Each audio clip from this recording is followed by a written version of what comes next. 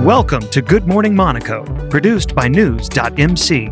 Here are the top stories for Thursday, December 24th, 2020. It's taken 5 years since the knocking down of the old Palais de la Plage building on 37th Avenue, Princess Grace.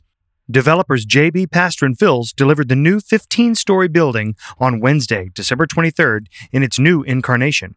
It comprises 12 luxury apartments, 2 retail spaces on the street, and about 40 parking places. The architect was Monaco's Suzanne Belayev. 10 apartments each occupy an entire floor with a duplex and a triplex at the top of the building.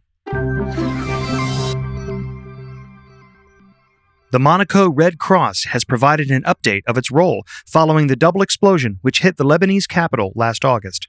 The Monaco Red Cross has been able to help thanks to the generosity of Monaco's residents, associations, and businesses.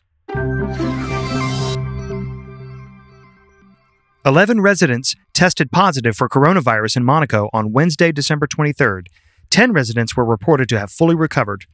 4 residents are being treated at the Princess Grace Hospital, 1 in intensive care.